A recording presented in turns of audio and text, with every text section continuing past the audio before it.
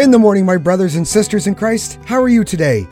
Welcome to the Season 5 premiere episode and the first Sunday in the Church Year edition of the St. Mark Bemidji podcast.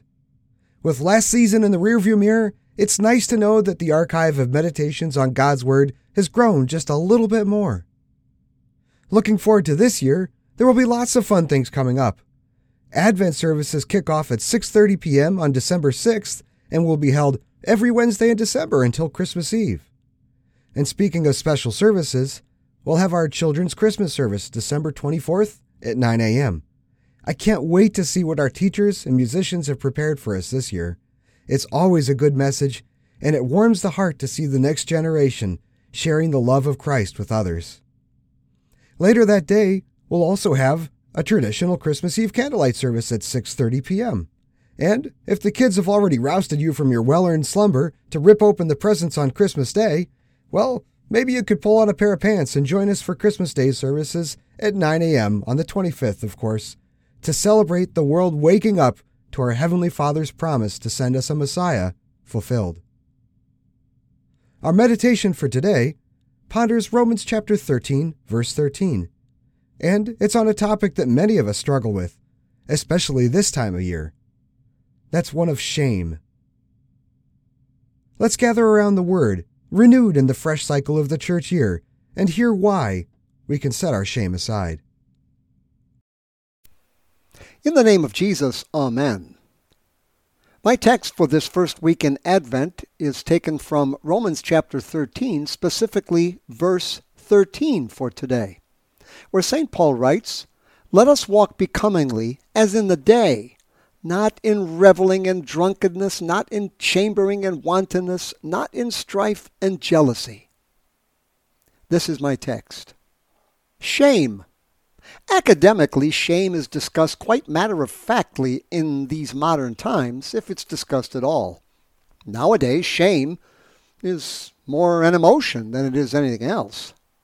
Perhaps shame is synonymous with disgrace, and disgrace usually follows being caught in the act of something of which society does not approve. And by that act, one ought to be ashamed, one ought to know better, one ought to step down, resign, or face some other penance in order to regain or save some face, in order to minimize shame. In God's Word, shame takes on the body of not realizing one's own defects. One's defects are called by the Word of God sin. However, sin is not only in what is said and done, but in the intentions of one's heart, into which no one can peer except the person themselves. And it is of the nature of sin to consider oneself more highly than one ought on the moral and behavioral high ground. No defects, no shame. Moreover, it is far deeper. Sin is also who and what human beings are. From conception and birth, there is nothing good in people. Scripture reveals this for everyone in the pen of St. Paul the Apostle and other biblical writers who agree, "In my flesh there dwells no good thing." People are sinful, unclean, under the wrath of God, and will be lost forever unless someone or something intervenes to save them, because they're not going to save themselves. They're not going to change who and what they are. Sin brings death, and that can't be avoided either. Sin is not of God. Sin is contrary to God. It is offensive in the greatest to God.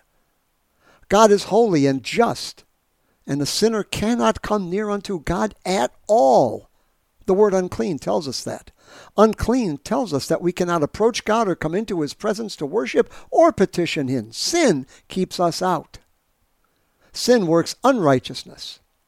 Plain and simple scriptural fact. The works of darkness the texts speak about are never wrought during the day. Fear of being shamed before others makes a person at least act honorably. However, if the works of darkness were performed during the day, in the light of the observation of others, then it's a different matter. And the one is shamed before others, before peers, and before loved ones. Shame. To be found out that one is not the person they pretend to be. Don't we all wear such an outward mask? Maybe we've got several, and we think we're quite clever. Shame is who occurs when the mask is removed and one is seen for what he is. Well, it is the Word of God that reveals who and what we are. There is no other word that will tell us that. The Word of God tells us who and what we are and that God sees. Now, it is of the nature of sin to cover up with the fig leaves of our own masks, but there is no hiding, not from ourselves, not from God. We know the truth of this. We are by nature sinful and under the wrath of God and will be lost forever unless delivered by the Lord Jesus Christ. And that's what God did. He delivered us in Christ Jesus. That's Advent. That's what Advent is all about, Jesus. Christ the Savior is born. He took our masks from us, and he dealt with, for us, our shame before God. He dealt with our shame for us by hanging on a cross, bleeding and dying for us on the cross, to turn God's wrath away from us by washing our sins away in his holy precious blood. His word of this to us was considered foolishness by so many who heard him speak in person, just as it is today when so many hear it.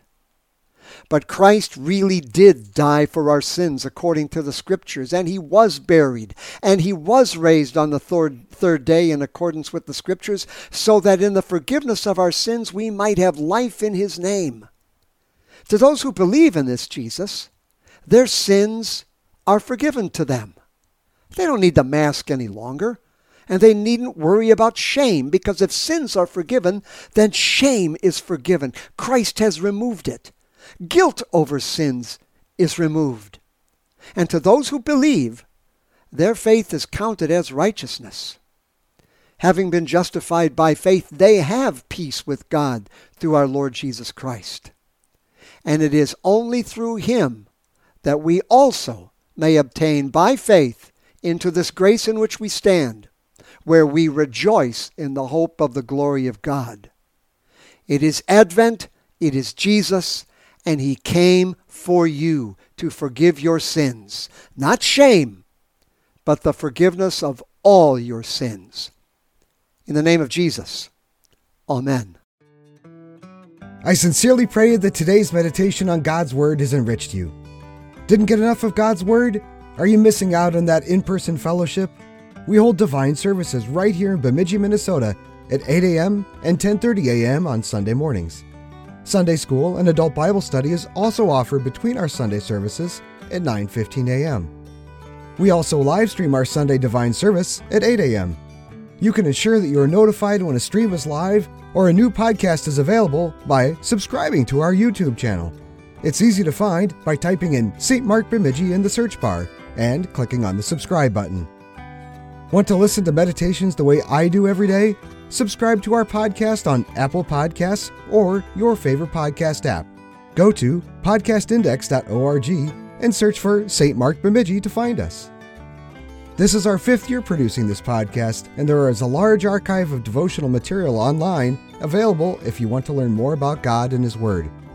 Visit www.stmarksbemidji.org or look in the show notes in this podcast for a link to this and many other meditations on God. If you have any questions or you would like more information about our church and its ministry, please visit our website, which is once again www.stmarksbemidji.org. May God bless the rest of your day.